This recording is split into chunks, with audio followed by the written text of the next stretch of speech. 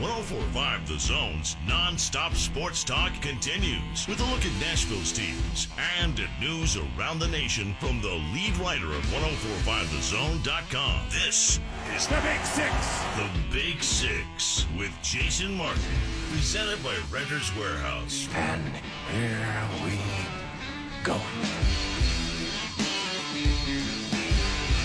Straight up, 6 o'clock by my watch means it's time for the one and only Big Six here on 104.5 The Zone. I'm glad to have you with us. I'm blessed to have you as a part of my audience. I'm Jason Martin. You can find me on Twitter at JMartZone. You can find me currently inside the bunker here in Brentwood for edition number 9 of this program, brought to you by Renters Warehouse. And I have gotten out of my habit, but I am blessed beyond measure, all reasonable and otherwise. I hope you recognize that you are as well. I know it's a scary time. Certainly an uncertain time, and I just hope it finds you and yours doing as well as you can. My Twitter at JMartZone, always wide open for a private communication, a faith-based conversation. And you can also email me at jmartclone@gmail.com. Just a PSA for you out there. April Fool's jokes are not funny, with the sole exception being my mom calling me years ago to tell me I was going to have a brother. That was pretty funny. Von Miller goes on Instagram with a big splash screen that says Broncos release. Von Miller says, Denver, it's been real. First off, I want to thank the fans. Broncos country, the best fan base in the world. Last 9 years have been incredible. Super Bowl 50, they can never take that away from us. Excited to see what the future holds. All love. He's not going anywhere. It was an April Fool's joke. Ha ha ha ha. Like I said, these things are not funny. I don't know that they've ever been funny. Maybe you have done one that is funny, or at least you think you have. But speaking of releases and defensive players and disruptors and guys that can get after the quarterback, Jadeveon Clowney, this coming out a little bit earlier on today. Jadeveon Clowney reportedly is dropping what he's asking for from $20 to $21 million a season to $17 to $18 a season. Now, there is some controversy, or maybe there's an information change somewhere between camps where there are some folks that are saying that the 17 to 18 is only for a certain kind of deal, not for a multi-year deal. Like if you want a one-year deal, he'll do that for 17 or 18, but multiple years he wants 20. Now, I have no idea whether or not that's accurate or not. Everything's fluid. The one thing we do know is accurate from Jim Wyatt and others is that John Robinson's been in touch with the agents of both Logan Ryan and Jadeveon Clowney, and John Robinson's kicking the tires pretty hard on Clowney just to see, quote, where we're at on that one, unquote. I want to ask you a question, though, about Jadeveon Clowney. We remember how dominant he was at South Carolina. We remember all the stories. We remember the Outback Bowl play. We'll never forget it. Is Jadeveon Clowney worth a ton of money and a ton of trust? Not that he's been a bad guy. I'm not saying it from that perspective in terms of trust, but this is a guy that in his 6 seasons in the NFL has played a full 16 games once. He played 13 in 2015, 14 in 2016, 15 in 2018. Now, those aren't low numbers, but it means he's missed a little bit of time. And in 2019, he played 13 games. So he gets moved from the Texans to the Seahawks because the Texans didn't want to pay him or didn't want to be on the hook for it. So they got rid of him. And in Seattle, in those 13 games that he played, he had 21 tackles and 3 sacks. There is no question that sacks can be an overrated stat in terms of, look, you can disrupt a lot and cause a lot without actually getting the sack total yourself. But these numbers aren't jump off the page kind of numbers. There are only, I think, 5 edge defenders that have 9-figure contracts right now in the NFL. J.J. Watt, Frank Clark, DeMarcus Lawrence, the aforementioned Von Miller, and Khalil Mack.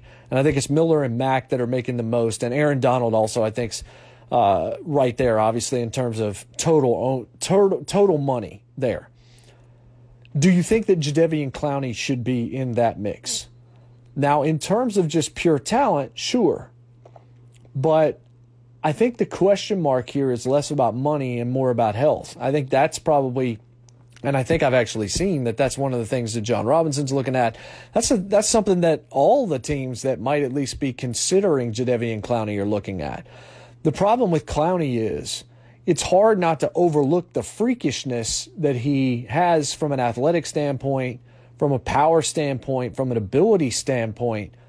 It's hard to look past that to what you've actually seen from Jadeveon Clowney on the field, because I would tell you that based on what we thought he was going to be when he entered the league, remember people wanted him to shut it down because he was going to be so dominant in the NFL?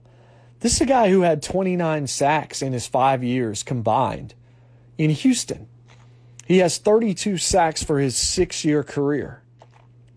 He has 172 solo tackles in 6 years. 236 total tackles. I mean, these are not terrible numbers, but didn't you expect more?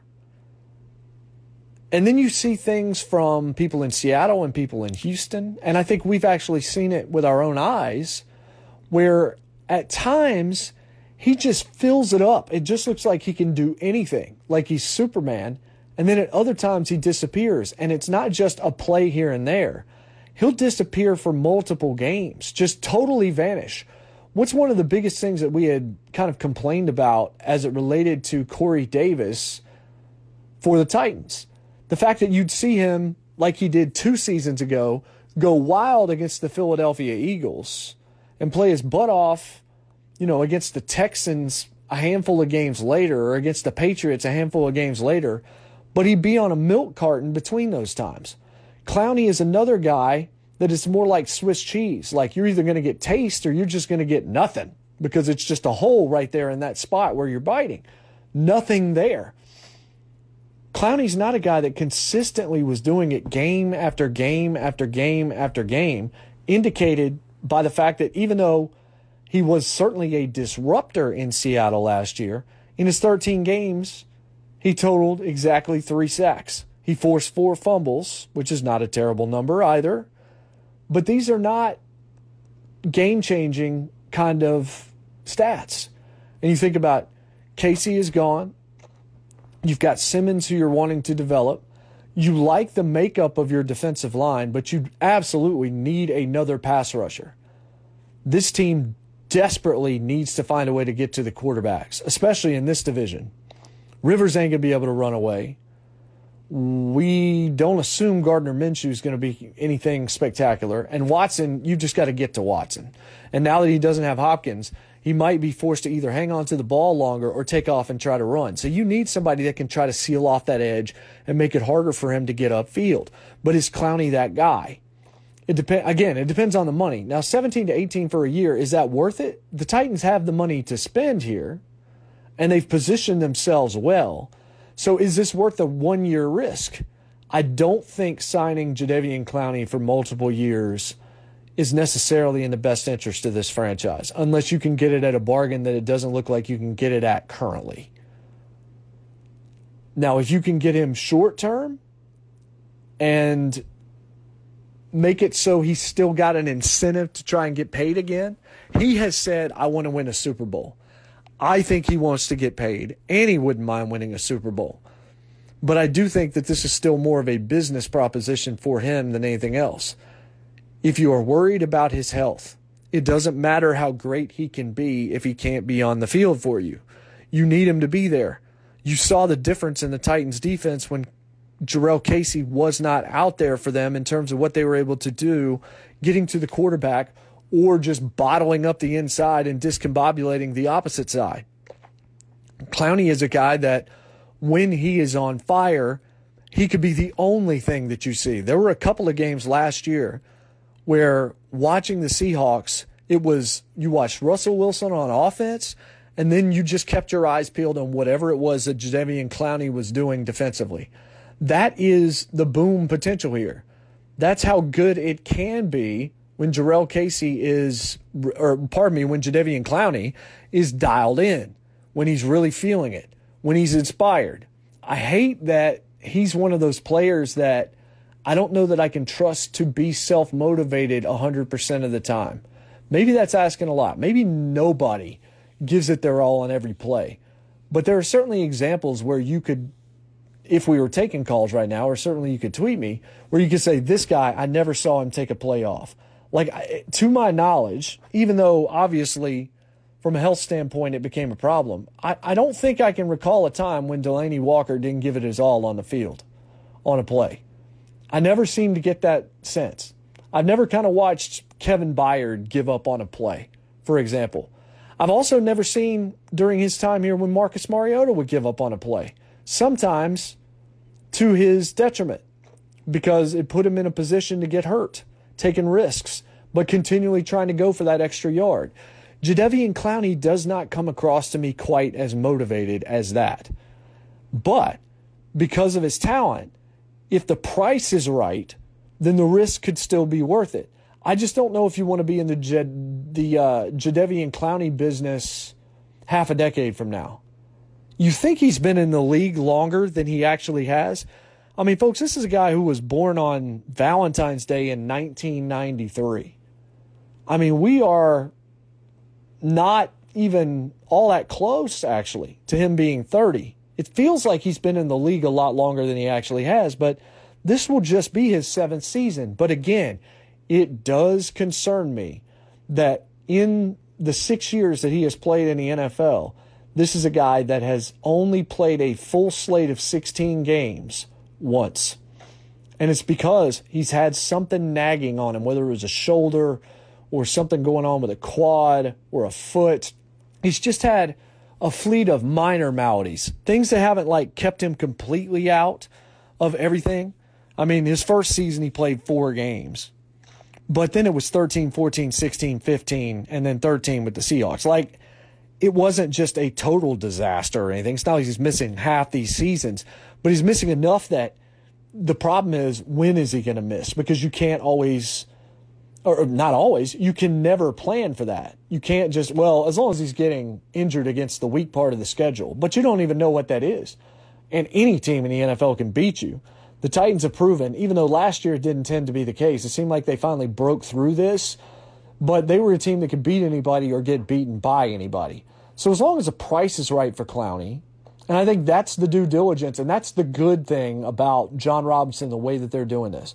There are people that could have John Robinson's job that already would have just signed that thing without actually doing all the legwork. They would have jumped to a conclusion faster than necessary. Here, Clowney's representation has realized, especially with what's going on in the world right now and with the economy and everything else, that maybe the value's not as high and maybe you don't need to sit on the sidelines right now. So let's less that cost. Let's bring it down just a shade and see whether or not that increases the interest. You've seen the Titans and the Seahawks still trying to find a way to keep him, but this may open the market up for 7 or 8 more teams.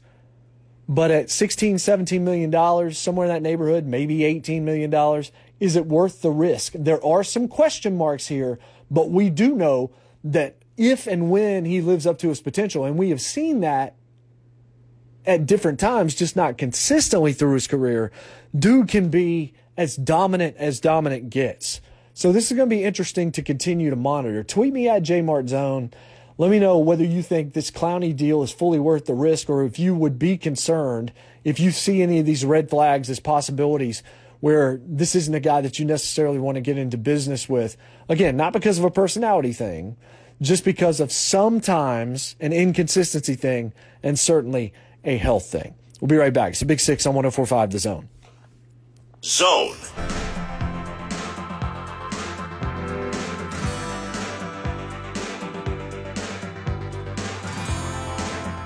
Welcome back to the Big Six here on 104.5 The Zone. I'm Jason Martin. Glad to have you with us. Blessed to have you as a part of my audience. Blessed to have an audience right now. I hope you and yours continue to do well. We're brought to you by Renter's Warehouse. They are dedicated to making renting your home easy, fast, and worry-free. Renter's Warehouse, you can't buy happiness, but you can rent it. So Will Wade is still the coach at LSU. A.D. Scott Woodward said a little bit earlier today, employment status remains unchanged after the HBO doc The Scheme aired last night. They actually HBO gave me that a couple of weeks ago, and I honestly didn't have a chance to watch it in advance. I had hoped to, and then it just didn't happen. But one thing I can tell you is, are you surprised about this? Because I'm not. When this story first broke, I said Will Wade never should coach there again. And for a while, probably shouldn't coach anywhere again.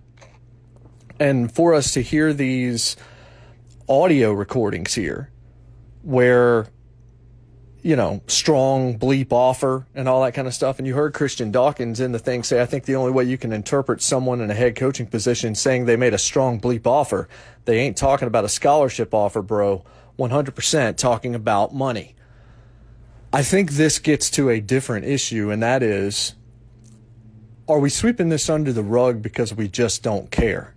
Or because enough people compromise the word we or make up the word we that don't care? There are some people out there that do. I don't know that I care, but I can tell you this. Until the rule changes, you kind of have to care.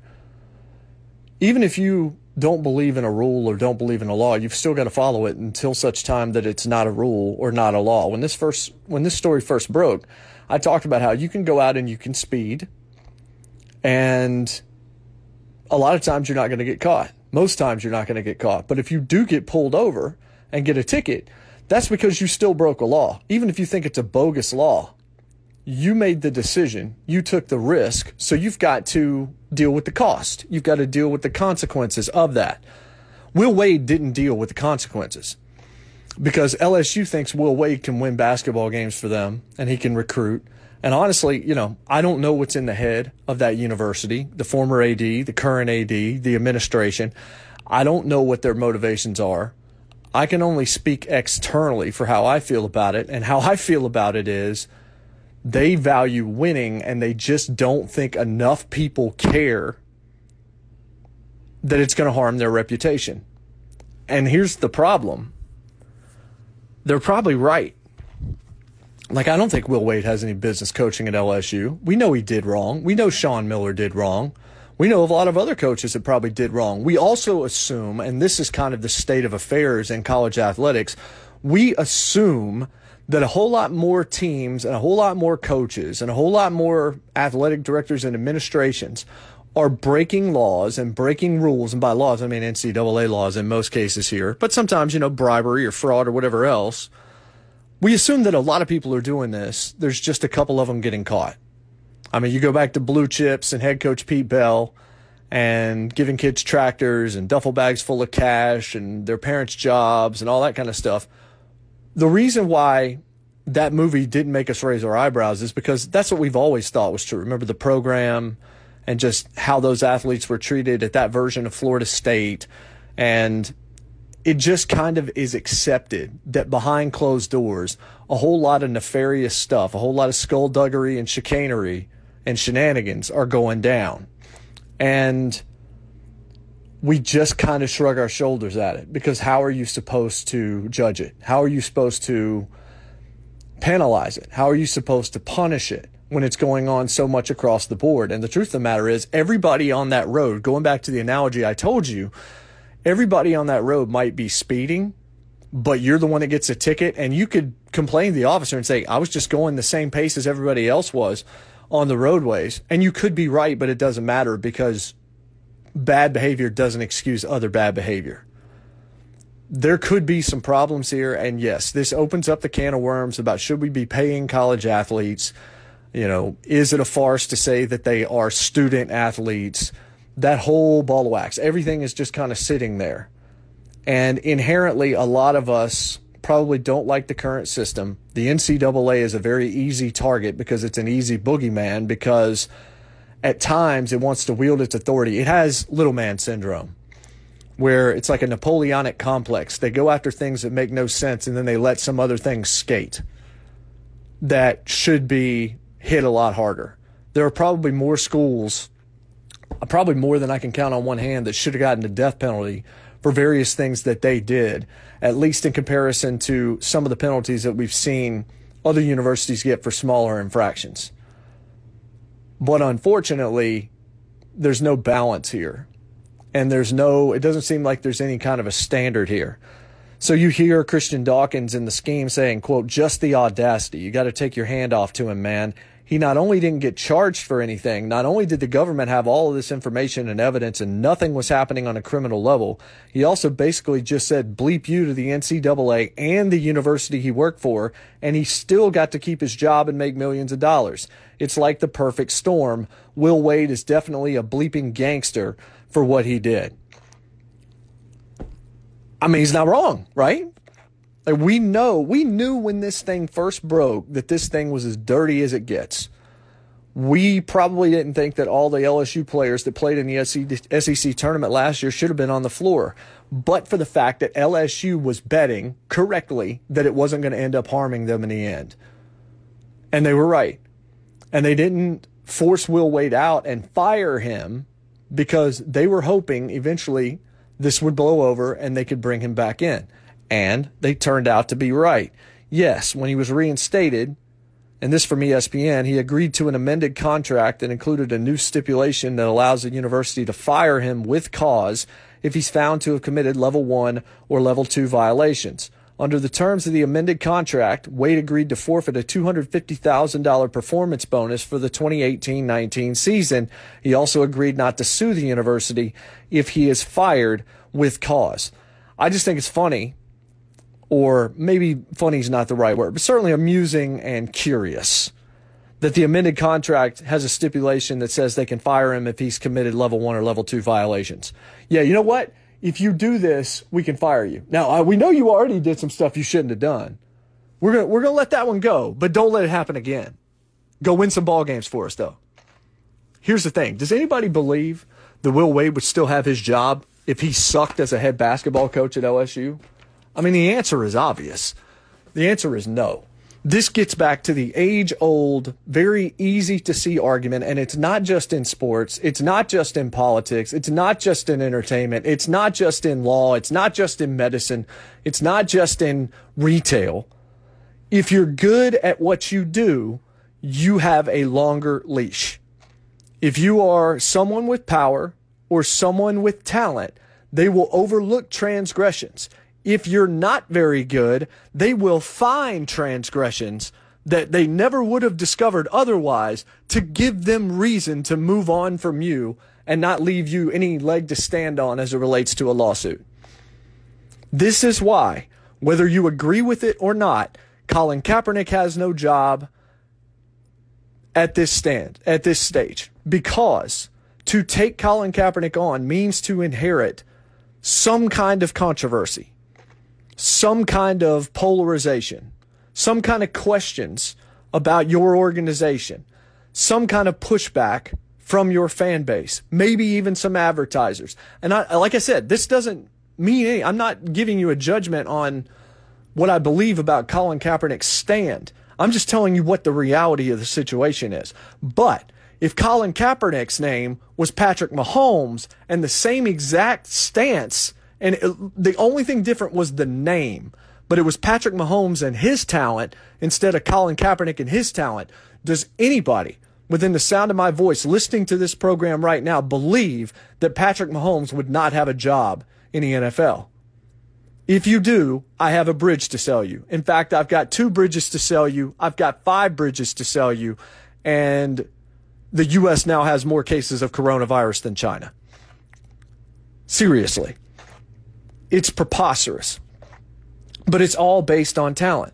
Will Wade showed that he could win games and bring in talent. LSU's not exactly a basketball power. Hasn't been known to be that since, Chris Jackson. And that means before he became Mahmoud Abdul-Rauf. Since Shaquille O'Neal, doesn't mean they haven't had a player here and there like a Stromile Swift or somebody like that. But last year was an LSU team unlike we had seen in ages. And Will Wade was one of the difference makers there. So Will Wade, LSU, is going to hold on as long as they possibly can until there is just absolutely no choice but to let him go. Because they know Will Wade's don't grow on trees. And in fact, maybe some of this stuff that he's doing that's not exactly above board is reaping benefits in the win-loss column, in the booster money being raised column, in LSU's prestige, all of that kind of stuff. So they're looking at the pros and the cons, and they're saying, yeah, this might reflect negatively, but do people really care that college basketball programs are dirty in 2020? Is this new information? Did we not just kind of blindly assume this has been true since like 1985 or maybe even earlier? If you're wagering that at LSU, then that explains your decision-making process. If you watch the scheme, it's pretty daggone obvious that Will Wade should have been fired, that he committed the kinds of acts from a coaching standpoint, from a leadership standpoint. His integrity not only is called into question, it's shattered. But what does integrity matter in business? If you can get away with it, LSU is proving not a whole heck of a lot. We'll be right back. It's the Big Six on 104.5 The Zone. Zone.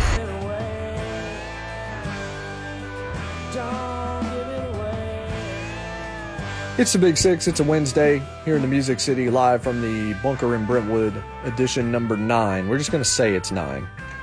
Of the program, I'm Jason Martin. I'm on Twitter at jmartzone. You can email me anything you want at jmartclone@gmail.com. Mark Cuban has said he doesn't know when the NBA is coming back. He doesn't understand the timetable anymore. He's a lot less positive than he sounded a few weeks ago. You're hearing rumblings of let's find one venue or two venues and play all of the postseason there.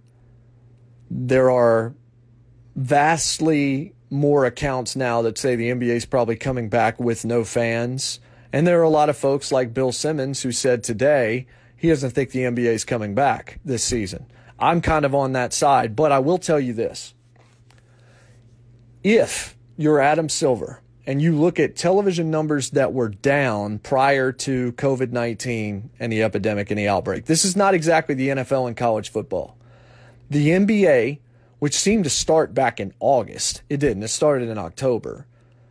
But when you take a look at those television numbers and how unless LeBron James was playing, and because he was on the West Coast, a lot of East Coast teams were struggling, nobody's watching the Milwaukee Bucks.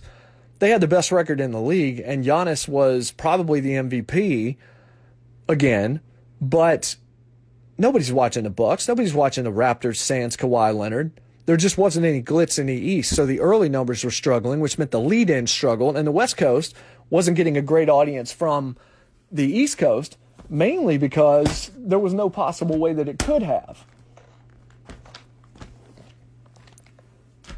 People go to sleep, you know. It's not as easy as it looks. But because it's not the NFL, because it's not college football, and yeah, I just killed a ladybug. That's why they took a couple of extra seconds. Again, we are doing new things here on the Big Six brand. I know you probably didn't like that I killed a ladybug, but they just keep popping up, and they are frustrating me at this point in time. Maybe I didn't kill it. Maybe I just kind of rendered it unable to move for a little while, knocked it upside down. I'll take it out during the break. If you can get the league back and run your playoffs like a tournament basically in an empty arena, even though Charles Barkley has said you can't do this without fans, the fans are what drives it, all of that stuff. Think about the lengths to which people are going to find sports, especially those with a gambling interest. You've got people gambling on virtual NASCAR races. 2 weeks ago, 900,000 people watched the first virtual NASCAR race. There was a Madden tournament. There's all these things. People are going everywhere to find live competition. The NBA ratings, if you could bring this thing back, if you could get it back in June or July safely and run it in front of no fans, yeah, that's not ideal, but the television numbers would be through the roof. If people are flocking to try and find, I don't know, water polo on television, blindfolded water polo, whatever the Ocho might be running, ultimate frisbee, anything. If they're watching replays of stuff they've already seen just to get their sports fix, how many of them do you think are going to flock to watch National Basketball Association playoffs in the summer of 2020 when there's no Olympics, when we don't even know yet if there's going to be any kind of a training camp, if college football is going to get moved to next spring instead of playing in the fall? There's going to be nothing there. So if the NBA runs a tournament, runs the playoffs, everybody is going to watch this thing. you all of a sudden have an audience that you never would have had. You will have people checking in that have never cared about the NBA, and they're going to care because there's nothing else for them to care about. So I understand if you are Adam Silver or Mark Cuban or any number of NBA owners, you want to get the season back, not just to make the money with the fans in the seats, but because you have a unique opportunity right now as a sport without quite the power of the National Football League or of college football, or that level of a built-in audience to draw in a fan base. If you can sell them on your product during that time, at least it's a short-term boon for the business, but it could be a long-term. Maybe you can create stars. You can do things more innovative without fans. You can mic more people up. You can borrow from the XFL and talk to people during the games. You can figure out some creative ways to broadcast differently. I was certainly down on the XFL's chances long term. That has not changed, but I did like the innovations that I saw. I thought that, and just like the first time when they got the Skycam right, which is still being used today, it was an XFL innovation originally on NBC. Now you've got all of this interactivity. Now's the time to get people invested in the personas and the personalities outside of the obvious guys. You can tell more stories. You can be a little bit more relaxed. And ESPN, because they already have paid so much money for the NBA for the rights, I mean, they've got an hour-long show about the NBA on every day, 24/7, 365. There's not really any rationale behind that except trying to promote what you've already put money into. So it's not like they're not going to be a willing participant here. You will start seeing so many NBA pieces and content all across the four-letter. Fox will follow suit. Every newspaper will follow suit because there is no other game in town. If you give us live sports, whatever, and especially if there's still nothing else, there's no baseball during the summer, there's no Olympics this year, it's been moved to next August. All the movies are being moved back as well. So the summer popcorn blockbuster season is gone. You've got people that are getting tired of streaming or will get tired of streaming that want something else.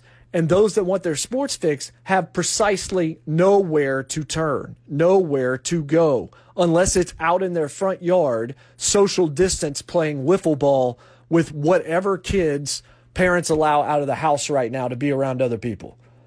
The NBA has a chance, if they can find a way to do this safely, to attract an audience unlike anything we've seen probably since Michael Jordan was playing. Because with no other game in town, yeah, people will turn out and watch that Miami Heat Toronto Raptors series. People will pay attention to the Denver Nuggets and the Portland Trailblazers. All of a sudden, Nikola Jokic will have people paying attention. Damian Lillard, CJ McCollum. It's not just LeBron James. The NBA as a brand right now has a golden opportunity. Now, that doesn't mean that you don't take into consideration all the safety precautions necessary. If you can't do it safely, then you just have to chalk up the L and say, okay, that's it for this season. But you don't have a ton of time here. You need to find a venue or a city or two where this can be pulled off and try to logistically see whether or not just the players, but these teams will go for it. If you can't do it safely, if there is a risk, you don't do it. But if you can, I mean, you have an opportunity to make a ton of money. Look at every sport and how they are currently trying their best to sell you on their product or their service. Not just sports, but all the streaming services with stuff being moved up. I suggested that the Michael Jordan 10-part documentary for ESPN be moved up from its original June, and it is. It's going to happen starting in a couple of weeks. NFL Game Pass now available through the end of May. Everybody is offering something because they know we all tend to have a lot of time on our hands these days. Give us a live playoffs in the NBA. I'm talking astronomical ratings numbers, astronomical interest level, astronomical social media content and interest level coming not just from the hardcores, but from people that maybe tune into the NBA Finals and nothing else.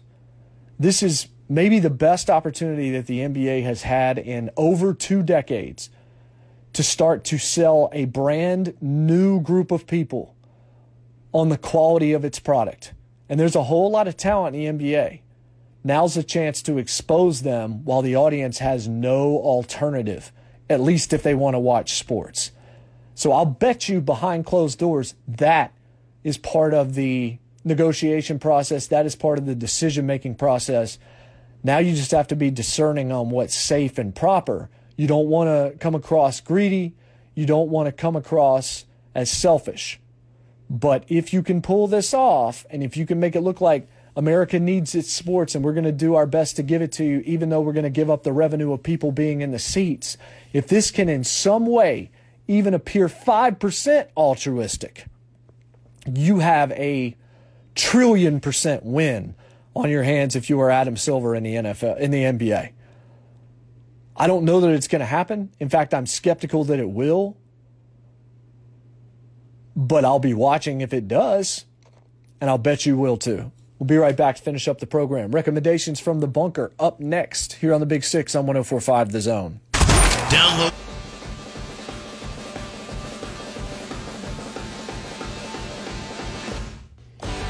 Final segment of the program here on this Wednesday night. Glad to have you with us. I'm Jason Martin. It's the Big Six here on 104.5 The Zone, live from the Brentwood Bunker, my home, edition number 9. We're brought to you by Renters Warehouse.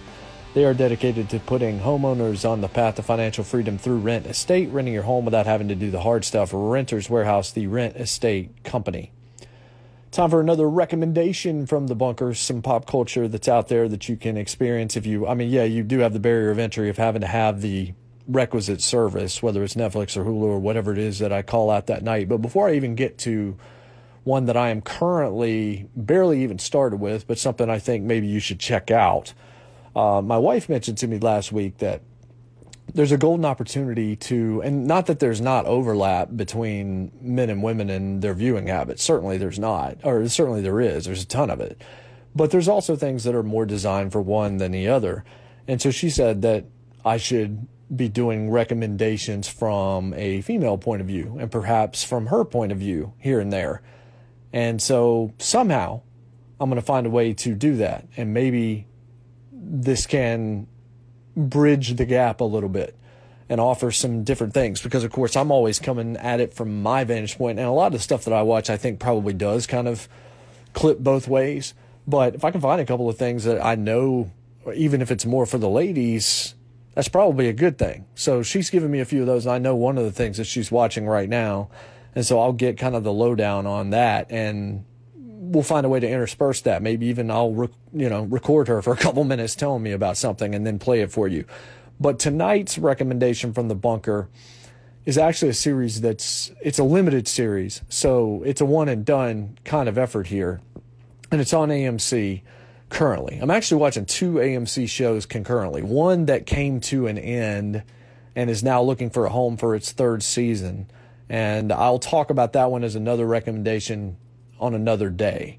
But actually, a listener and a friend and someone that's kind of been with us, and by us I mean Squared Circle Radio and Sports Trend and a lot of the stuff that I've done through the years, Michael Burgett, he actually mentioned this in a tweet to me and in a message to me, and he was right. And it was something that I had kind of had on my radar, and AMC had sent me emails about it and said, hey, you should check this out, and offer me some screeners for it, and I just never got around to it. And so now I'm trying to watch it, and it's Dispatches from Elsewhere. Jason Segel of How I Met Your Mother and the Muppets, he created it, but it's adapted from a documentary.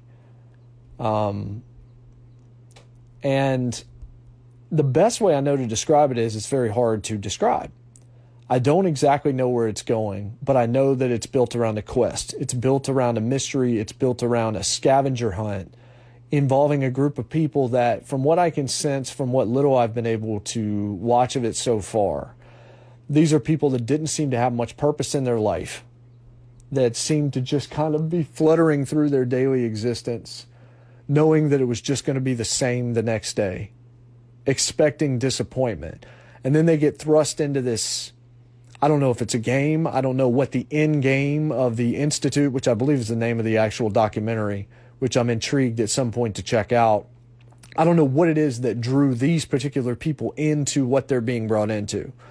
And I don't know how weird it's likely to get, but it's kind of got it's definitely got a Quest vibe, and I love Quest stories, whether it's Percy Jackson, which, a lot of his stories were, which, if you like Harry Potter, you should check out the Percy Jackson series. The movie's not that great, but the books are very good. The Lord of the Rings, obviously, is a quest. A lot of good things out there in pop culture have been quests. Even Lost is a quest in some ways to find a way out of the situation that's going on. Person of Interest kind of turns into a quest to try and figure out Samaritan and stay alive with the machine and everything else. But here in this case, it's more of a pure oil scavenger hunt. So there's a mystery element here, and then there is you get from point A to point B, and then you get your next envelope and you move on to point C. And that by itself is something I'm built to enjoy. I like the scavenger hunt aspect. I always enjoyed doing them myself, whether it was for a church, like for a lock-in or something when I was growing up, or even just creating one with friends and doing it. I remember doing a few of those my senior year in high school, and they're more fun than they might sound. But again, I don't know exactly where this show is headed. I do know that it's one of those that you don't have to commit too much time to because you know it's going to come to an end. The 6th episode aired on Monday, and when I say I'm new to it, I watched the first one last night. So I'm very, very early in this. I'm an infant when it comes to Dispatches from Elsewhere. But if you're looking for an escape, this is the very definition of an escape, because you're really trying to figure out where it's going. You're even trying to figure out where you are, but it's inventive in the way that it's done. I think Jason Segel is doing a good job, at least what I've seen so far, of directing it and kind of pacing it out. Even if he's not, he's not Leonardo DiCaprio when it comes to just pure acting talent. He's not Daniel Day-Lewis, but he's actually pretty good and always has been. And this is a cast that doesn't rely on a lot of names that you're familiar with, except that Sally Field's in it and Andre 3000 from Outkast happens to be in it as well. But this is unique because of how mysterious it is. It's compelling because you don't exactly know what's going on. You have to kind of walk in faith with this show that eventually it's going to pay off. But because there's a game here, and the characters on screen are playing this game, even though they don't know what the end of the game is. They don't know what the destination is. They don't know if there's a prize at the end of this. They don't know if it's serious or frivolous or any of that stuff. The beginning of the series starts by saying, pretend that Peter is you, and Peter is Jason Segel's character. And they dispense with a lot of the introduction that goes on with series, where the first season, a lot of it is just laying out the characters. And they tell you in 2 minutes, they get you up to date on this guy's life. And I think that they're going to be able to tell that same story and say, pretend that Simone is you, and pretend that all of these characters, Fred Wynn is you. And you can kind of look at it through their eyes. But because they're completely clueless as to what is going on and they figure it out as they go along, then you are very easily able to pretend like you are them, because you are them. The only thing you're not doing is actually physically acting. You watching this, you viewing this, is you going through the mystery, you going through the scavenger hunt. You are illuminated to virtually everything that happens at the exact same second the characters are. Very often in pop culture, we know more than the characters on screen, and it gets frustrating to watch because we don't understand why they're not acting in a way that we would, but we're biased because we have information that they don't. Sometimes we get angry. Don't go into that room because you know what's behind it. Well, no, they don't, but you do because you've seen a camera that's taken you inside that room and shown you. Here, at least so far, everything that happens is happening in real time on screen and for us. We're not seeing anything behind the curtain that the characters are not. So that makes it more unique, and I think it makes it easier to kind of almost feel like we are the characters on screen. And when you take that, marry it to a mystery, we don't know exactly what the solution will be, but it's step by step and it turns into a whodunit. That makes it intriguing and compelling to me. That drew me into it, even though I was confused for more than a half of the first episode. So that's called Dispatches from Elsewhere. If you have, a cable service, then you can watch AMC on demand. You can get AMC Premiere or whatever and get it without commercials, but that's really the only way to watch it. You can do it through AMC.com, but there's some weird things about tokens and all this kind of stuff as well. But as long as you have a cable service or a satellite service, you should be able to watch this even if you have an ad here and there. But it's not that bad. But if you're looking for a true escape, I think Dispatches from Elsewhere absolutely fits that bill. So check that out. Again, it's Jason Segel of How I Met Your Mother who adapted The Institute, which is a documentary, and a very good kind of adult scavenger hunt mystery kind of deal. And it's got even a little bit of a Twin Peaks vibe because of just how strange it is. But I say that as an absolute compliment to David Lynch. And sometimes going on faith can be its own reward because you get to the end of something like that. And I feel like it's probably going to pay off. And if it does, then it's going to end up being pretty special. It's definitely unique. There's nothing else like it on TV. And I think that totally fits the bill from a recommendation from the bunker. All right, I'm out of time. I'll talk to you tomorrow. Be good to each other. Clear eyes, full hearts. Can't lose. God bless. And good night from the Music City.